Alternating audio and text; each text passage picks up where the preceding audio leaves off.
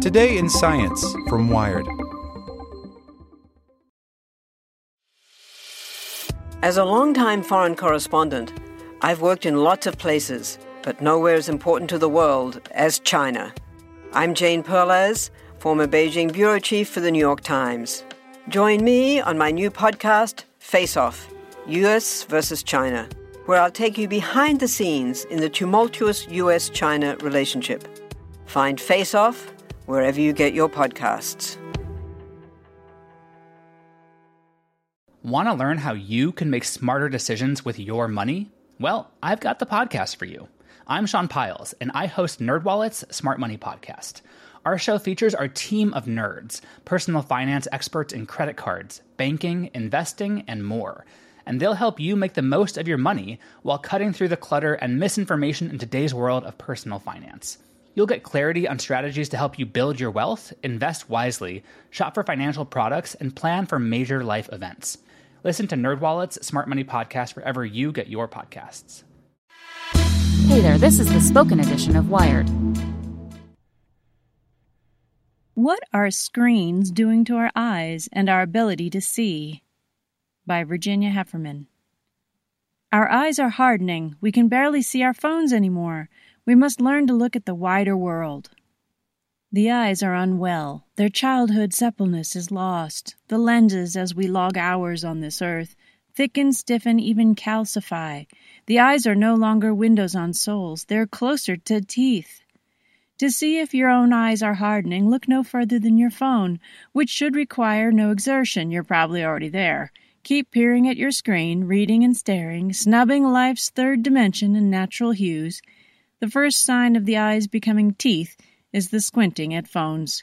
Next comes the reflexive extending of the arm, the impulse to resize letters into the preschool range, and at last the buying of drugstore readers. Modern medicine offers little apart from magnifying glasses to treat presbyopia, from the Greek presbys, meaning old man. But those $3.99 specs will get you on your feet just fine, which is to say you can once again relish your phone without squinting or arm stretching. A remedy for farsightedness evidently succeeds to the degree that it restores a woman or man to the comfortable consumption of texts, email, e-commerce, and social media on a glazed rectangle of aluminum alloys held at a standard reading distance of 16 inches. With reading glasses, we live again. Doesn't this seem like an unwholesome loop? The eyes may be unwell, but the primary object of our eyesight seems corrosive. We measure our vision against the phone, all the while suspecting the phone itself is compromising our ability to see it. Even if we don't say out loud that veiling vision has something to do with our vastly narrowed visual field, our bodies seem to know what's up. How convenient, for example, that you can turn up a phone's contrast and brightness with a few taps. If perception can't be improved, objects can be made more perceivable, right? But then the brightness seems like morphine to produce a need for more brightness, and you find yourself topping out, hitting the button in vain for more light, only to realize that's it. You've blinded yourself to the light that was already there. Having recently in my 40s gotten reading glasses, I now find myself having to choose between reading and being, since I can't read without them and I can't see the world with them. The glasses date from a time when reading was much rarer a pastime than being. You'd grope for them to see a book, while relying on your naked eyes for driving, talking, walking. But of course now so many of us read all day long, and I opt to flood my field of vision with the merry play of pixels and emoji, rather than the less scintillating brown-gray real world. This means wearing the reading glasses even on the street, and affecting blindness to everything but my phone. What might modern vision be today without the phone as its reason for being? If you were a nomadic goat herd in the Mongolian grasslands, you might not even consider presbyopia a pathology. Many nomads carry cell phones for calls and music, but except to play games, they rarely gaze at them. Instead, they rest their eyes on the ever-moving flock, alert to vagaries in the animal's collective configuration and inclinations, but simultaneously they soften the vision to wide angle so as to detect peripheral anomalies and threats. On camelback in the wide-open grasslands, the eyes line easily with the horizon, which means their eyes take in distance, proximity, an unpixelated spectrum, and unsimulated movement.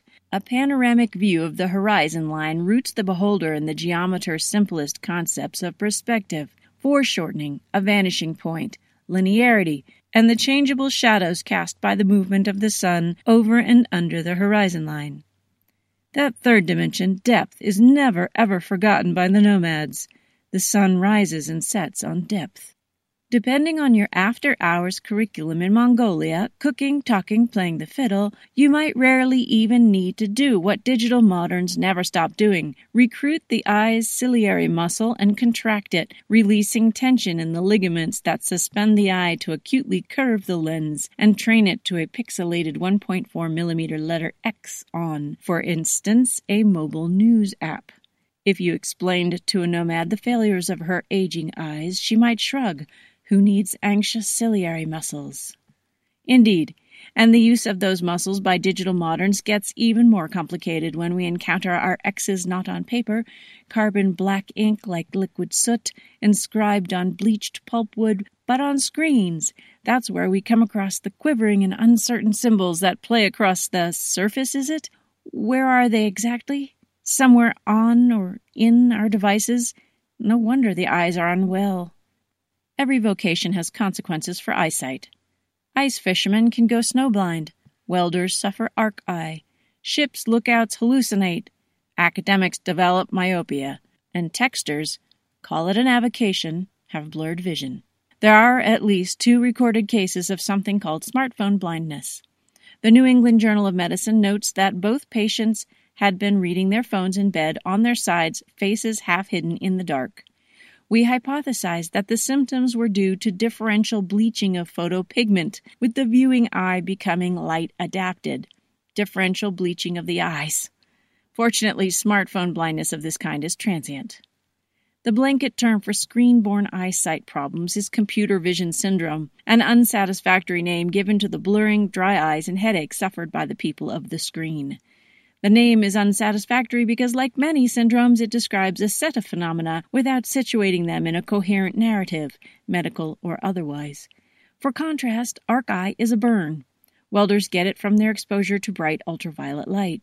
Snow blindness is caused when corneas are sunburned by light reflecting off snow. Hallucinations afflict lookouts because, as Ishmael explains in Moby Dick, they're up at odd hours and alone, parsing the blending cadence of waves with thoughts.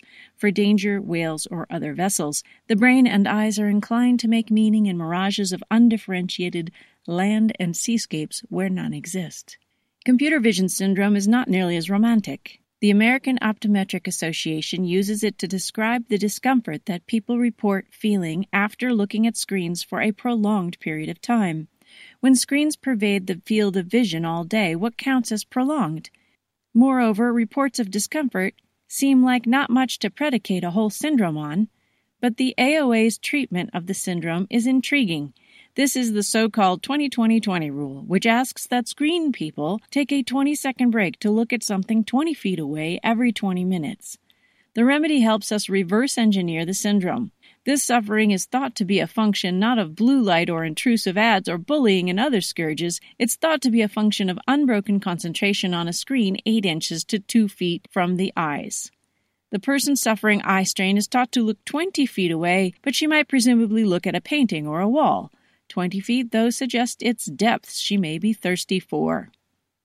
The naming of a syndrome discharges the latest anxiety about screens, which have always been a source of social suspicion. People who are glued to screens to the exclusion of other people are regarded with disdain, narcissistic, withholding, deceitful, sneaky.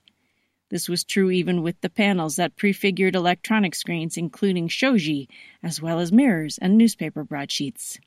The mirror gazer may have been the first selfie fanatic, and in the heyday of mirrors, the truly vain had handheld mirrors they toted around the way we carry phones. And hand fans and shoji, forget it. The concealing and revealing of faces allowed by fans and translucent partitions suggest the masquerade and deceptions of social media. An infatuation with screens can easily slide into a moral failing. Not long ago, a science writer named Gabriel Popkin began leading tree walks for city dwellers in Washington, D.C., whose monomaniacal attention to screens had left them tree blind. That's right, tree blindness, and the broader concept of blindness to the natural world might actually be the real danger screens pose to vision. In 2012, Popkin had learned about trees to cure this blindness in himself and went from a naif who could barely pick out an oak tree to an amateur arboriculturist who can distinguish hundreds of trees. The biggest living beings in his city suddenly seemed like friends to him, with features he could recognize and relish. Once he could see trees, they became objects of intense interest to him, more exhilarating than apps, if you can believe it. Take a moment to watch and listen to a flowering redbud tree full of pollen-drunk bumblebees, he has written. I promise you won't be bored. If computer vision syndrome has been invented as a catch-all to express a whole range of fears, those fears may not be confined to what blue light or too much close-range texting are doing to the eyesight. Maybe the syndrome is a broader blindness, eyes that don't know how to see and minds that increasingly don't know how to recognize non-digital artifacts, especially nature. Lately, when I pull away from the screen to stare into the middle distance for a spell, I take off my glasses. I try to find a tree. If I'm inside, I open a window. If I'm outside, I will even approach a tree. I don't want mediation or glass. The trees are still strangers. I hardly know their names yet, but I'm testing myself on leaf shapes and shades of green. All I know so far is that trees are very unlike screens.